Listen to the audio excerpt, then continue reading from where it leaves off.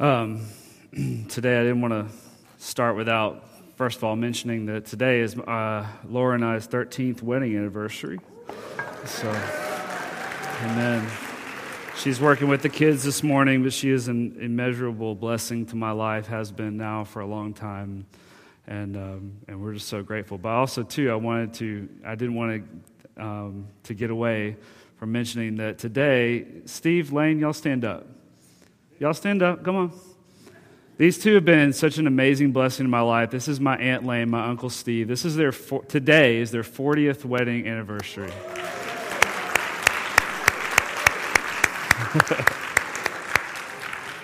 So I had to embarrass them a little bit. Thank you guys. Both of them have been a blessing in my life now for really my entire life. They've just spoken into my life. We've been close to them as family, but also just as spiritual family as well. I'm very grateful for that. So, and I'm really excited too because today also this is like a quadfecta. This is awesome. Today is also Pentecost Sunday. I'm grateful for Pentecost. I'm grateful. I'm unashamedly Pentecostal. We love the baptism of the Holy Spirit, the leading of the Spirit, the presence of the Holy Spirit. We'll never apologize for that, never take a step backwards. I don't know if today was actually the day of Pentecost, if it lines up exactly as an anniversary, but it's the day that the church celebrates it. And so I just want to point that out. And also, too, I get to baptize my son, my oldest son, Ian, this morning. So that is really, really cool. I'm really excited about that. But so it's a wonderful day, but it's a wonderful day because the Lord is here. And so let's just get into the Word this morning. Before we do that, let's pray one more time. Lord, we thank you this morning for your presence, for your Word. I thank you, Lord, for the opportunity to gather together around this spiritual food that we have, Lord, the Word of God, the bread of God. I thank you, Lord, that we can draw from you this morning, Lord. We are putting a demand on the Spirit of God to fill us, to strengthen us, to prosper us, spirit, soul, and body this morning, to hasten and perform your word in our lives. Lord, we love you, we trust you, we give you all the glory, honor, and praise. In Jesus' name, amen. Amen. This morning I want to talk about trusting and believing. We're going to take a little bit, as much as time allows. I want to leave time, of course, for baptisms and not keep you guys here till dinner. But we're going to take a little bit of a deep dive into John chapter 11. So if you want to put a little note there and just, we're going to come back and forth to that chapter. We'll draw from it as much as we can. I want to start from Romans 15:13. It says, "Now may the God of hope fill you with all joy and peace in believing." That phrase, in believing, underline that or just mentally grasp that, so that you will abound in hope by the power of the Holy Spirit. This word believing is all through the New Testament, and particularly in the book of John, is in the book of John over 60 times. Not 1 John, 2 John, 3 John, but book of John in the Gospels. It is in that, just that book alone is in that book over 60 times. And so you can tell the overwhelming aim starting in the beginning and going to the end, the final chapter. John 1 verse 12 says, "But as many as received him, to them he gave the right to become children of God, even to those who believe in his name." And even going to the very end in chapter 21, you could read, he says, I wrote these things so that you might believe. The overwhelming thrust of John is to get people to believe in his name, to believe on the Lord. And so that's where I want to talk about that this morning. And the Lord, his desire for us to constantly be increasing in our belief. This is not, and this is hard for people who make Christianity an intellectual pursuit. And I say that because I've run across many Christians to whom they like to talk about theology. They like to talk about these very academic notions of God. But all it is, a lot of that belief, a lot of those conversations, a lot of that even teaching in schools and seminaries, a lot of it, all it is a mental pursuit in a mental agreement with what God is and what he's doing. And it's good to have a mental agreement, but he's not looking for just a mere mental, oh yes, I believe. This believing in God is a casting of the weight of your entire life onto him, onto the Lord. A complete abandonment in trust to him. All your priorities, all your designs, all of your striving, all of your career focus, all of your plans that you make, everything that you do, if it's not given by him, if it's not reflective of him, it's not in trust. And God is looking for people who are willing to throw the full weight, in other words, withholding nothing from him, everything in their lives to put into his trust. This is what believing is discussing. And it's the receiving of him. I don't want you to miss this in John 1 verse 12. As many as received him, to them he gave the right. Your receiving of him gives you authority to become something. And the degree to which you receive him is the degree to which you will become that thing. I have learned this. I've seen it. I've seen in the Word of God. There is a withholding that can happen. People don't give everything that they have. It's in the progress of your Christian life. It should be that you are continually giving over more and more to the Lord. This is what he's discussing here. Because you are always intended, even from the very beginning, Genesis 1, you were intended to be an image of God. An image of God. Genesis 1:26 says, let us make man in our image, according to our likeness. And this is not a partial image. You can't be a partial image bearer of God. It's not some halfway thing. This status is full, it's complete, and it's what makes you different from every other created being on this earth. We are the household. We don't always see it this way, but you have to understand, I've been reading into this a little bit, and when God says, I want to make man in my image, you have to see it from the perspective of kind of that old ancient world mindset, where God, in other words, when you saw a royal family in the Old Testament or in history, take the Egyptian country for example. When Pharaoh came into power, they didn't hold democratic elections for all the positions in his government. A smart ruler would fill, well, I don't know, it wasn't always smart, but a smart ruler, or at least the thinking of the time was, I'm going to fill every position of trust with people in my family or close to my family. Because you can trust family, and family is a lot less likely to backstab each other. Of course, that wasn't always the case. But that was the thinking, and God's thinking is the same. He wants to fill, the government is on his shoulders. There is an eternal kingdom. Come on, you know these verses. And God is wanting you to be, as his family, a representative of his kingdom in the world. He's filling his kingdom. He's filling his government with people, with family. That's what happens when we are adopted into this faith. God is actually desiring you to be a representative. And it's the receiving of him that brings that to pass. This is why faith, the subject of faith, the idea of faith, true biblical faith, can never be a side issue in the church. Because real faith, real Bible faith, involves abandonment of what is earthly and gives full trust to the Lord. Come on, there's no halfway trust when Peter steps out of a boat. There's no halfway trust when he's a fisherman and he knows what a storm means. You don't take boats out in a storm. Not in that day. They were flimsy, little things. You don't take a boat out. Like they didn't have steel hulls and diesel engines back then. You and ballasts and all this stuff. It was a wood shell. That was it. You didn't take a boat like that out in a storm. You went in and covered your boat up so it wouldn't get destroyed. And they're out in a storm, Jesus walking to them, probably 10-foot waves. And he steps out. It's full trust. As many as receive him.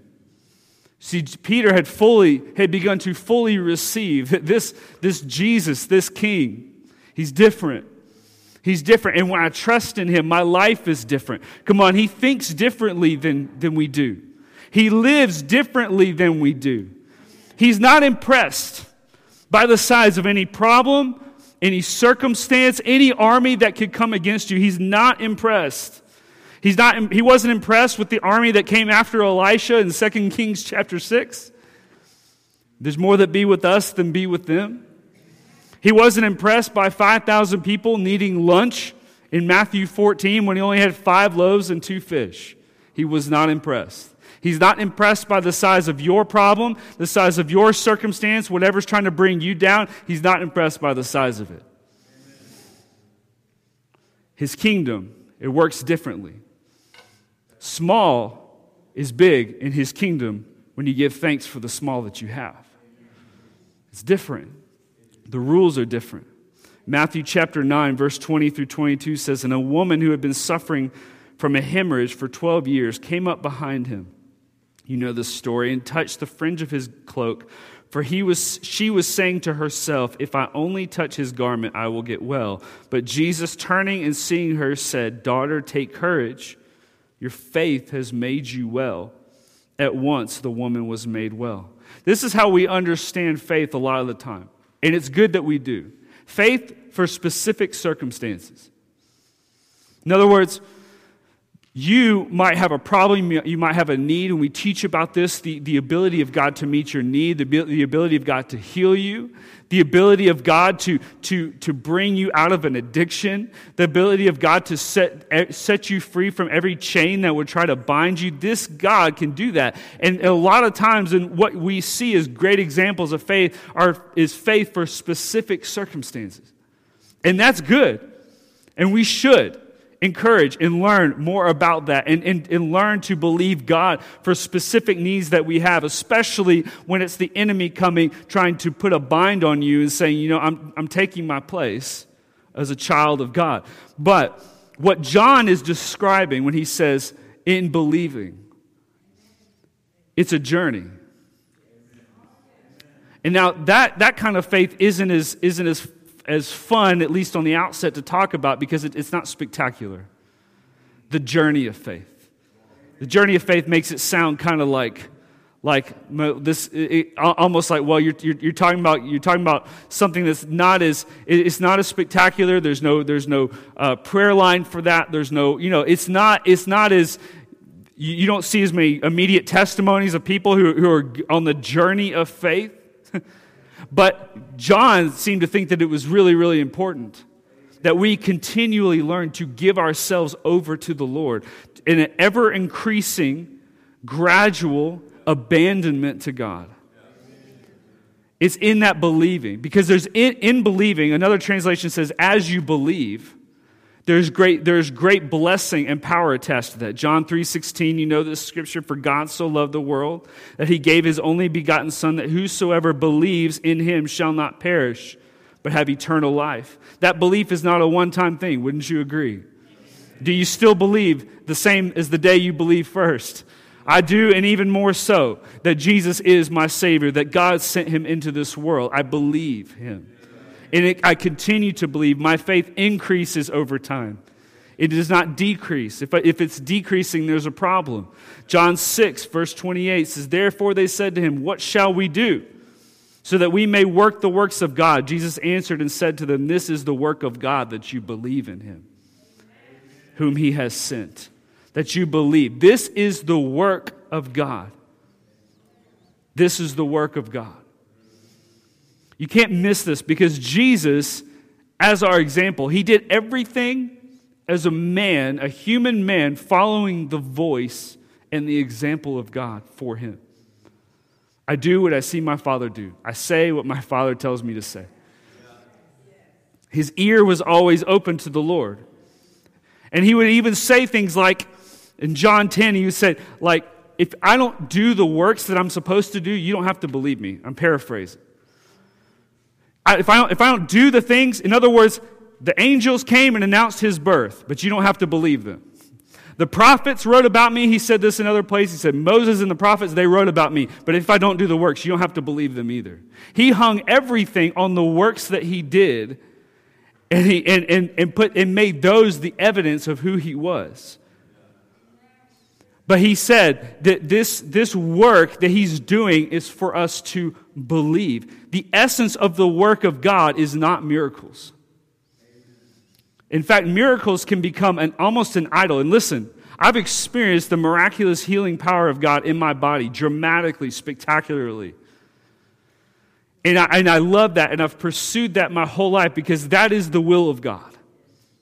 At the same time, if you only pursue miracles and not pursue Him, you've made an idol out of what He's done rather than who He is. And the Lord is not desiring a people who are just trying to follow after the latest anointed person who walks around doing miracles. Because listen, there are people in the world full, demon-possessed, full of the devil, who are working miracles. And if you're just looking for a miracle, you can run to one of them and have something happen to you. And in the last days, the Bible said that's even going to increase more and more. But Jesus is not about, He does the miracles, and miracles are a part of knowing Him, but they come from a foundation of trust. Jesus didn't walk out and say, well, I'm the Son of God, and I've been to the river, and now I'm working miracles. No, he gave the example first of a man who walked with God all the time. In the morning, he was up early. If he needed to get away, he would just disappear, and they'd be like, where did he go? He's going to be away with his Father. That was the example that Jesus set for us. And he said, all of this comes from there. What He does, I do. If you never hear the Father, if you never see the Father, how can you do what He does? If you don't know Jesus, if you don't know His character, if you've never experienced Him in the secret place, if you've never seen Him come off the page of the Word of God, if you've never experienced what it's like to be in prayer and have the Lord speak to you, how can you follow? How can you do what He's asking you to do? If you don't have that, then you replace it with your own priorities in your own way, and that's not the way Jesus is trying to draw us into. And I believe in this day and in this hour, He's drawing us into a deeper place where you're not waiting for pastor to say, okay, it's time to pray. Okay, it's time to fast. A lot of churches, they announce, they're like, okay, it's time to fast. I'm fine with that. It's fine in the sense that, hey, if a pastor's led by the Spirit of God and they say, hey, church, it's time to fast, then hey, go for it. But I don't need, in one sense, a pastor or a teacher to tell me when to fast. I'll do it on my own because I walk with Him. And if I'm not sensitive enough, then I know it's time to get sensitive again. That's what fasting does. And prayer every day, reading the Word every day, it becomes less and less of a luxury and more of a necessity the more you walk with Him. And even as I get older, I have more options in one sense, and I have a lot to going along with my kids, but I have more options for my time. I have the ability to do more and to go out and add more hobbies and do, but I find myself wanting less and less distraction because of who He is. He's magnetic. There's a gravity to Him. He draws me in. He wants me to believe more and more and more all the time, and He wants that for you too. A lot of times we think of God and we think of knowing Him in really a time of prayer or something like that. But let me point this out to you. Psalms 23. I'm not going to read the whole chapter. It's one of my favorite passages in all of Scripture. But I want you to see it and read it sometime. If you read, you'll see the top half of Psalm 23 is excellent. It sounds really nice, real sweet. But starting in verse 4, he says, though I walk through the valley of the shadow of death. It's an immediate shift in venue. You're going from this peaceful, by the river sort of experience with God, and then you're immediately going into, and as I walk through the valley of the shadow of death, I'll fear no evil. And it says that because David is the one who wrote this psalm, and David knew there were experiences and measures of God's presence, measures of His power that you only find when you're in the valley. Now, we don't like to talk about that because who wants to be in the valley? No one goes there by choice. But God, you can see through examples in the Old Testament and the New, God led his own servants into situations, always with the objective of greater victory. But he led them into those places. Even Jesus had to go into a desert. And it's because there are measures of the Lord's presence and power that you will only find in those places. Now, how many of you have looked around or read the news recently? I've heard people say it's the best time ever to be alive, and there's a lot. Man, I'm telling you, there's a lot of darkness out there too. And I'm not going to glorify the darkness. I don't care. The devil can do whatever he wants to do, or he can do whatever he can. His time is ending. But for you, as a Christian, as a believer, you have to look around and know that, and be aware of the time. Be aware of the circumstance. There is darkness around you, and the Lord did not choose you for this hour to back away from that and be afraid. But he chose you to see it for what it is, see the encroaching darkness and say, no, it will not come near me. It won't master me. It won't overwhelm me. I will walk in joy in the face of all of this darkness. I will walk in victory as he tries to come against me. But there's a measure of the Lord's presence and power that you have to find. And it's in circumstances like these, times like these, you have to press in and you have to find it as you believe. As you believe. What is dark to us is light to him. Nothing you're going through, have gone through, or ever will go through can blind him, can catch him by surprise. None of it is beyond his capacity to redeem and to restore. But you have to trust. You see, we as humans, we like to have all the evidence. I'm an evidence guy. I love to have, you say something to me, I'm like, hey, I'll listen to just about anything if you have evidence for me. I'm talking about things not practically speaking, in the faith. I'm talking about just in life, You have an investment, you have a way of thinking, you have an opinion about something, that's great. Give me evidence for it. I'm a numbers guy. Give me numbers. Numbers tell the true story. Show me the numbers. That's how I am. And that's because that's how we were taught to be in school. That school of rationality that came in the last few hundred years, and human philosophy has come in, and we're often trained up in that. And if we're not careful, a lot of times we can try to see our faith the same way. Now, God is He's not a non-evidence God. He likes to bring evidence. He likes to bring wisdom.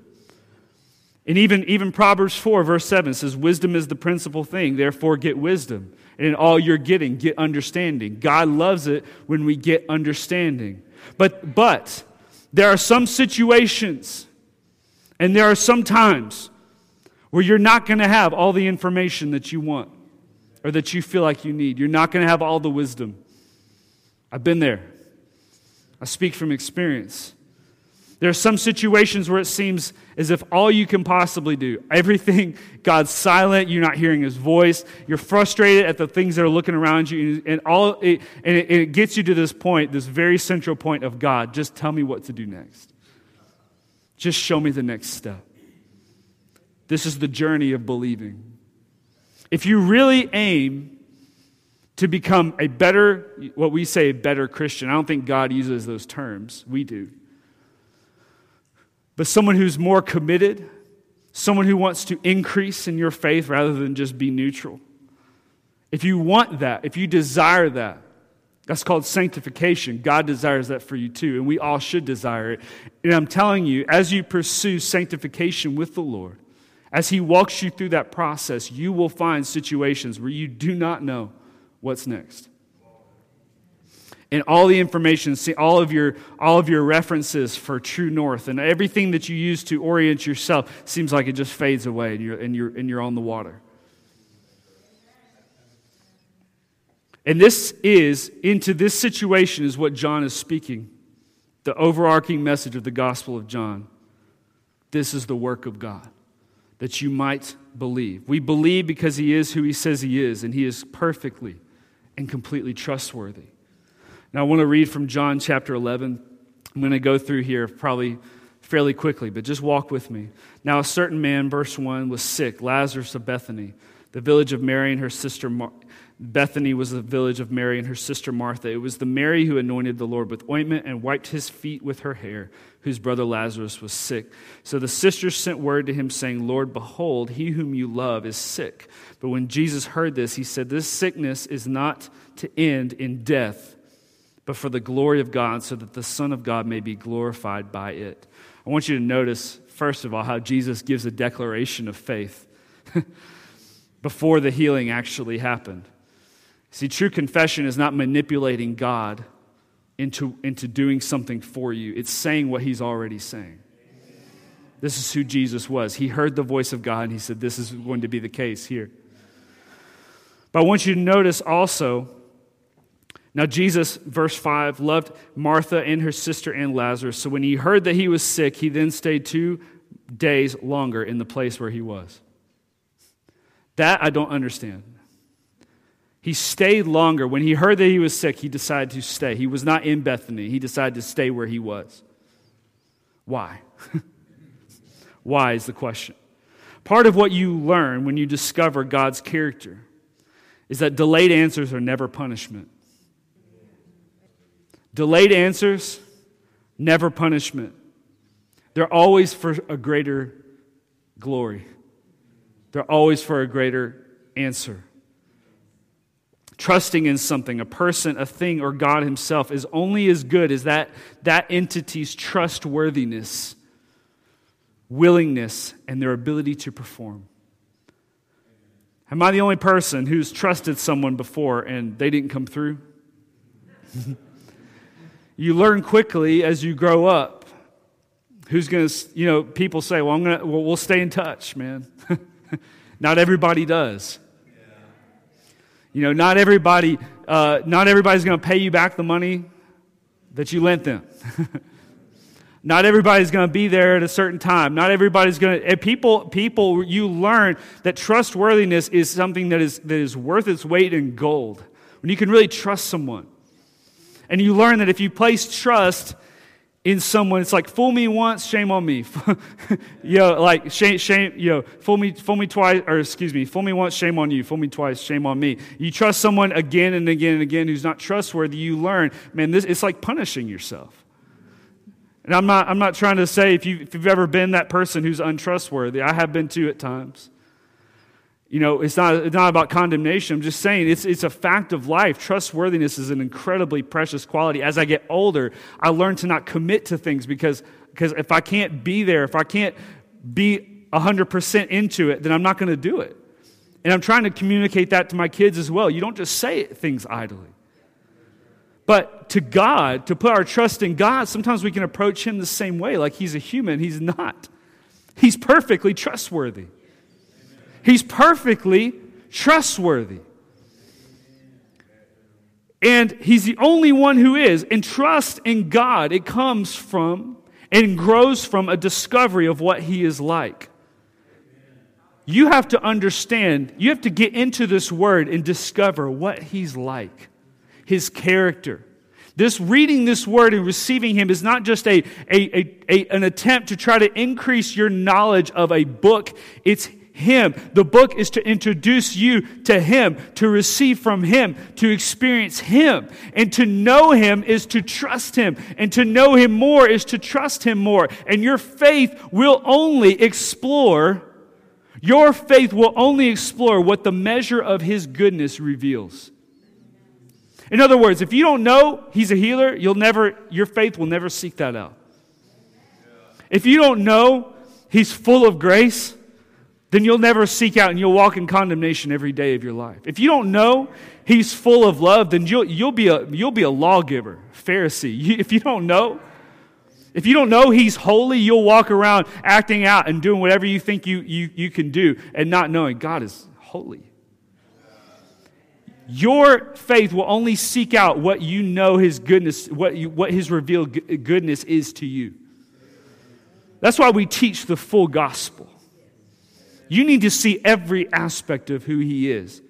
And if God says, I'm the healer, I am the Lord who heals you, then that settles the issue.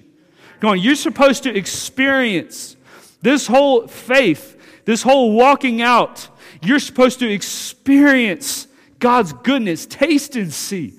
Taste and see that the Lord is good. He is always good. And if something is not like what you expect it to be with Him, then there must be another factor involved. It's something I've learned from experience. See, healing isn't something that God does. It's who He is. Love isn't something that God does. It's who He is. Provision isn't something that God gives. He is provision. He is grace. He is all of these things. They're in His DNA. He could never decide to not be something that He says that He is. And God is drawing you in to learn this. And this is what He's revealing in this chapter. I don't want you to miss this. This staying 2 more days. What Jesus has done here, in one sense, it's happened to all of us. It's that feeling of what it's like to ask God to do something or to perform His word, to pray for something, to ask, and yet it seems like you go past the point of no return. We don't like delayed answers. But I can testify they do bring character. Now let's continue to read. Verse 7, it says, Then after this he said to the disciples, Let us go to Judea again. The disciples said to him, Rabbi, the Jews just now are seeking to stone you, and are you going there again? Jesus answered, Are there not 12 hours in the day? If anyone walks in the day, he does not stumble, because he sees the light of this world. But if anyone walks in the night, he stumbles, because the light is not in him. This he said, and after that he said to them, Our friend Lazarus has fallen asleep, but I go so that I may awaken him out of sleep. The disciples then said to him, Lord, if he has fallen asleep, he will recover. I love how the disciples sometimes just didn't get it. I feel that. There's just sometimes some things the Lord says, I'm like, Lord, I just got to be honest with you. I don't get it. But Jesus was so patient with them. Now Jesus spoke of, verse 13, now Jesus had spoken of his death, but they thought he was speaking of literal sleep. So Jesus then said to them plainly, Lazarus is dead. Jesus, I love him. He's so patient. Sometimes you just need the very plain explanation. Lazarus is dead, and I'm glad for your sakes that I was not there, so that you may believe, but let us go to him. Therefore Thomas, who is called Didymus, said to his fellow disciples, Let us also go so that we may die with him. Thomas was just nowhere.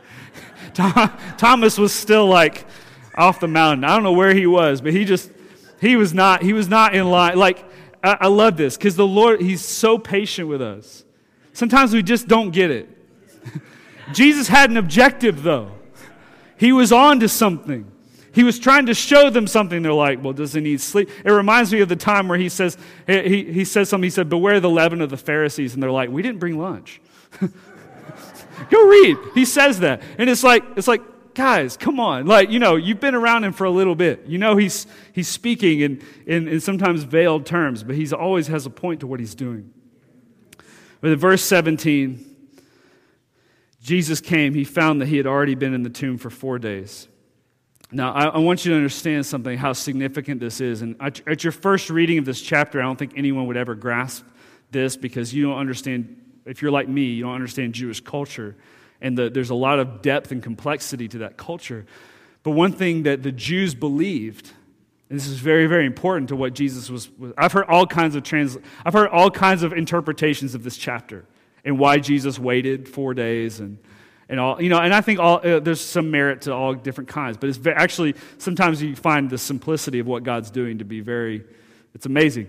But the Jews believed at this time, I don't know if they still do, if this is still belief, and I think it is in some sects of that belief system, but the Jews believed that after you died, the spirit of a person would hang out around the body for 3 days. 3 days. But Jesus waited 4.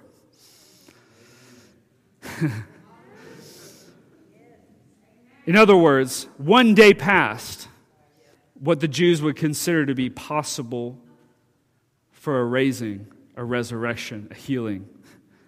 Jesus, He didn't just come to heal him. He came to shatter a barrier of belief and reveal His absolute mastery over death. Come on, let's keep reading.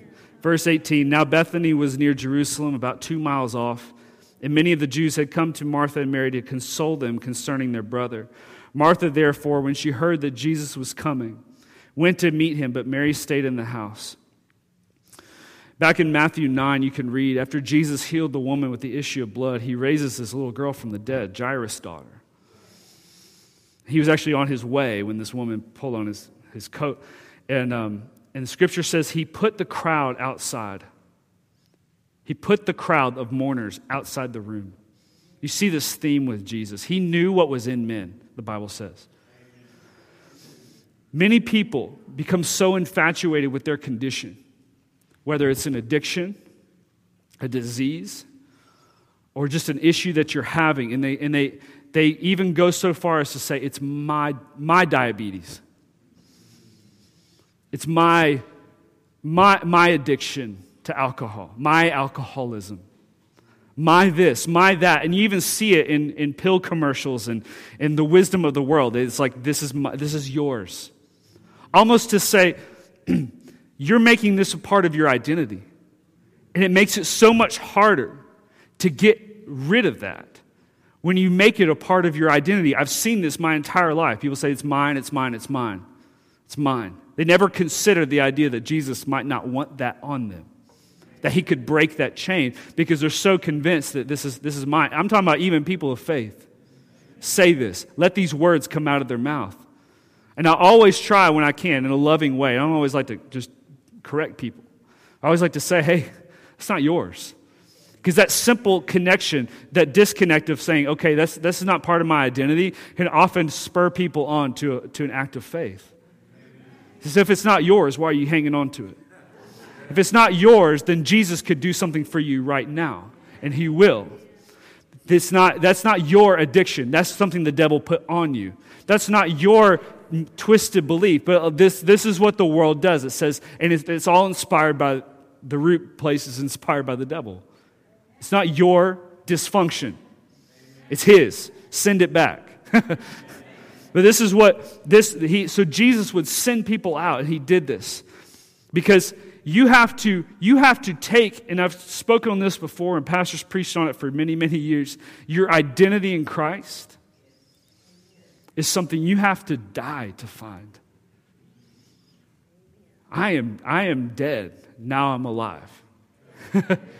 I was dead. I had to die. You have to die. And Paul has said, I died daily. I died daily. This is what happened to blind Bartimaeus. You want to know what's so significant about that miracle? In Mark chapter 10, you can read, Jesus was walking by, and blind Bartimaeus said, Jesus, thou son of David, have mercy on me. But in verse 50 of that chapter, you can read, it says he tosses aside his garment. I didn't know the significance of that, but that garment that he tossed aside, when you are blind and you decided that you needed to beg for income in that day, you had to go to the temple, to the priests, and show them that you were blind. Remember, Jesus healed the leper. He's like, go show yourself to the priest. All of this was very much a part of their culture. And so when you showed that you were, in fact, not faking it, I don't know if they slap you across the face or whatever, like figure out you were not faking it. You could sit on the side of the road and beg legally, because in that day you couldn't beg if you were able to work. They just didn't allow it. And you were a pariah if you did that. But you were allowed to beg if you didn't have the ability to work. And so blindness would definitely preempt you from that in that day. But they gave you a special shawl to wear. Special colors, I don't know, but it alerted everybody else to know this is someone confirmed by the temple to be permanently, completely disabled. He threw that aside, threw it off before he got his miracle. It's a shedding of that identity. He was casting aside his security, his income, before he even experienced the healing. And that was the act of faith, I believe, that drew Jesus in. This is what the journey of faith will do. It will have you cast aside that which is inferior and destructive and poisonous in your life in order to obtain a better way, a Zoe kind of life with the Lord. Verse 21 of John 11, Martha then said to Jesus, Lord, if you had been there, my brother would not have died. Even now I know that whatever you ask of God, God will give you. There's faith. Jesus said to her, your brother will rise again. Martha said to him, I know that he will rise again in the resurrection on the last day. Jesus said to her, I am the resurrection and the life. He who believes in me will live even if he dies, and everyone who lives and believes in me will never die. Do you believe this? She said to him, yes, Lord. Yes, I have believed that you are the Christ, the Son of God, even he who comes into the world. I want to fast forward to verse 38. So Jesus, again, being deeply moved within, came to the tomb. And one translation says he was groaning deeply within himself. That groaning that Jesus was experiencing is because Lazarus was a very dear, dear friend.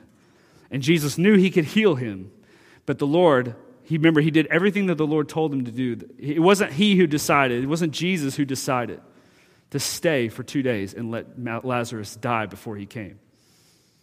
Remember, Martha said, if you had come earlier. Jesus knew that, and he decided on purpose. Why? Because the Lord told him to. We live in such a comfort-oriented culture. And I'm not criticizing. I'm just saying it like it is.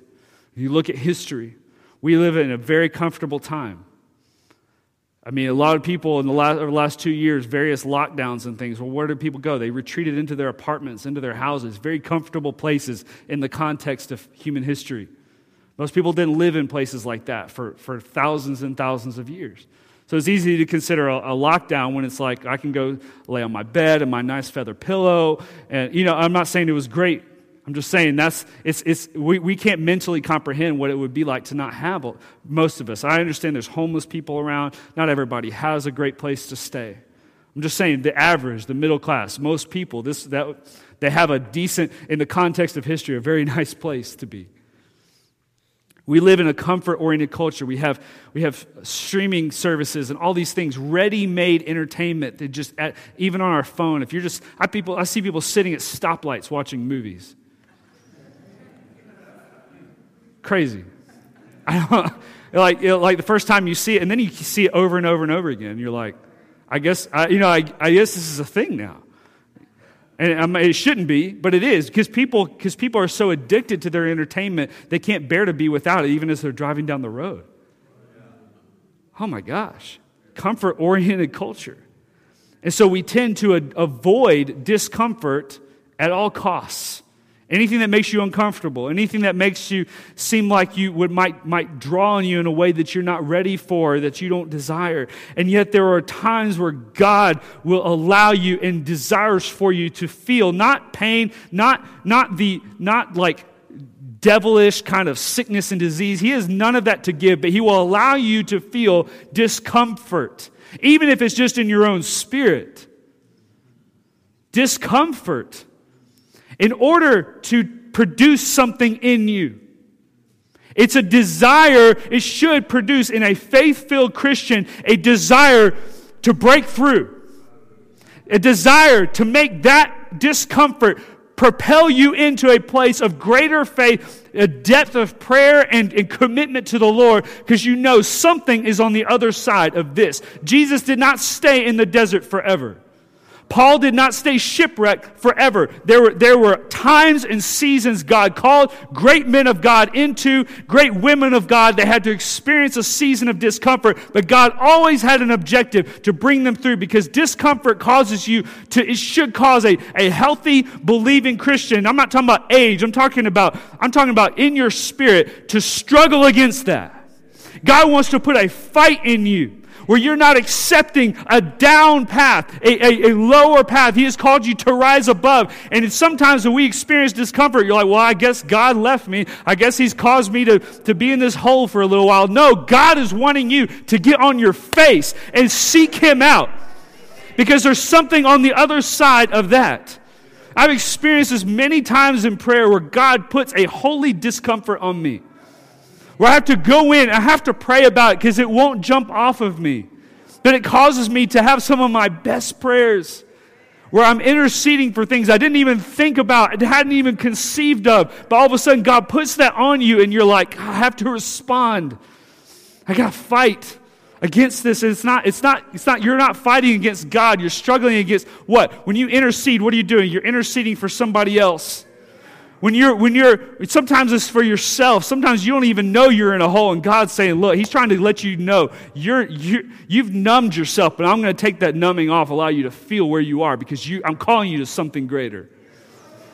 This is what God does. No one ever truly contended from a place of comfort. Champions are not made on the sofa.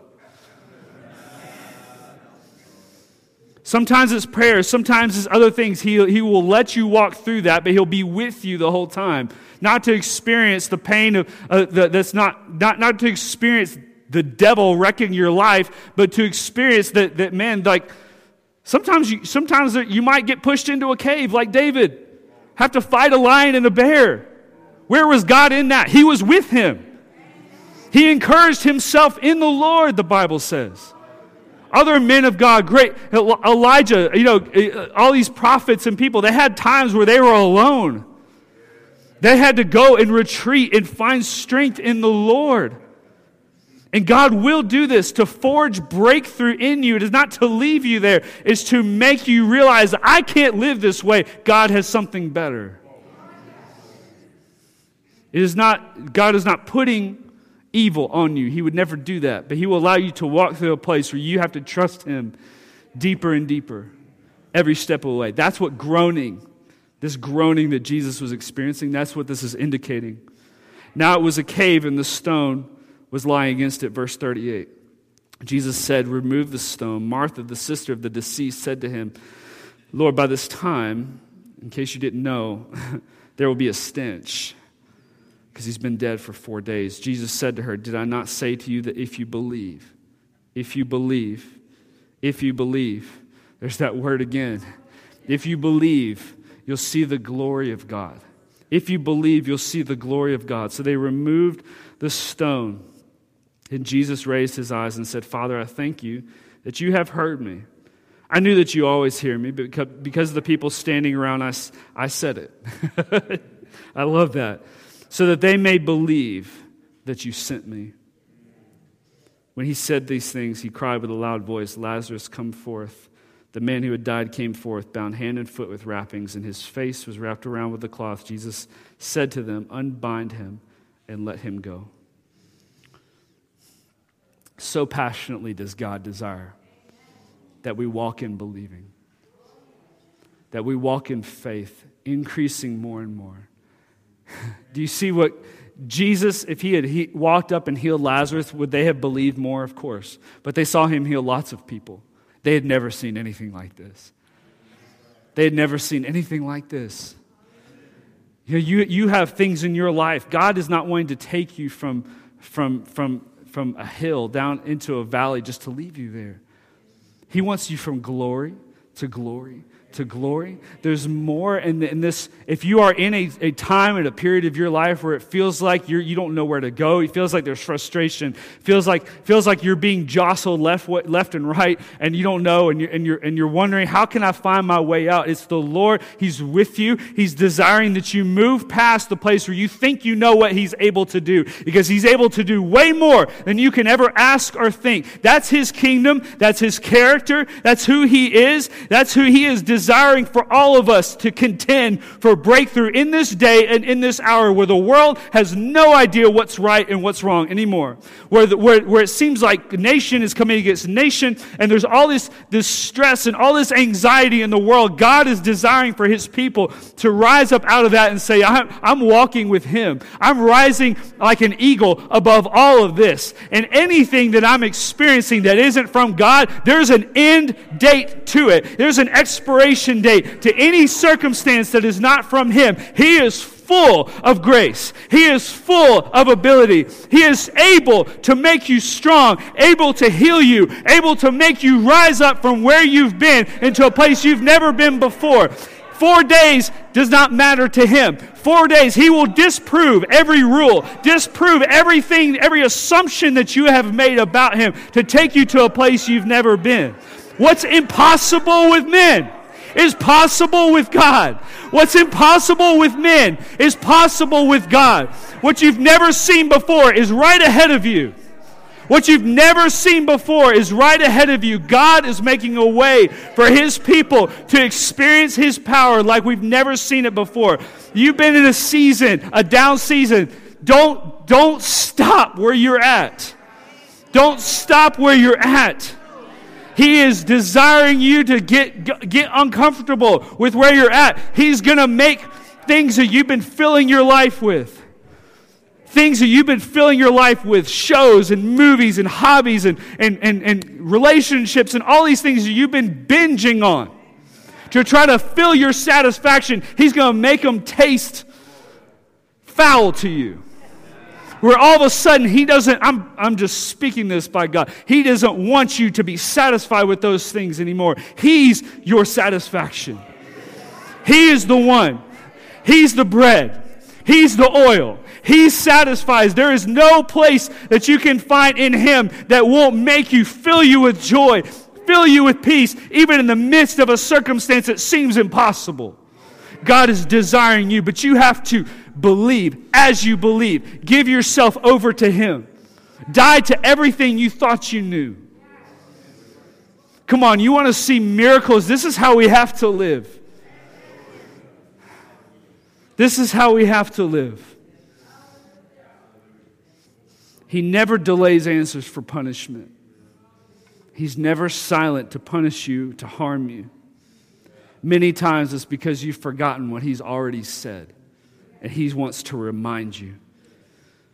Other times it's because you got to seek Him out where you are. He knows where you are. Don't ignore that churning within you that's causing you to be uncomfortable. Don't try to fill it with other things. Let it fuel you to contend with God for breakthrough. Not against Him, but with Him. He's for you. Amen. Let's stand up this morning.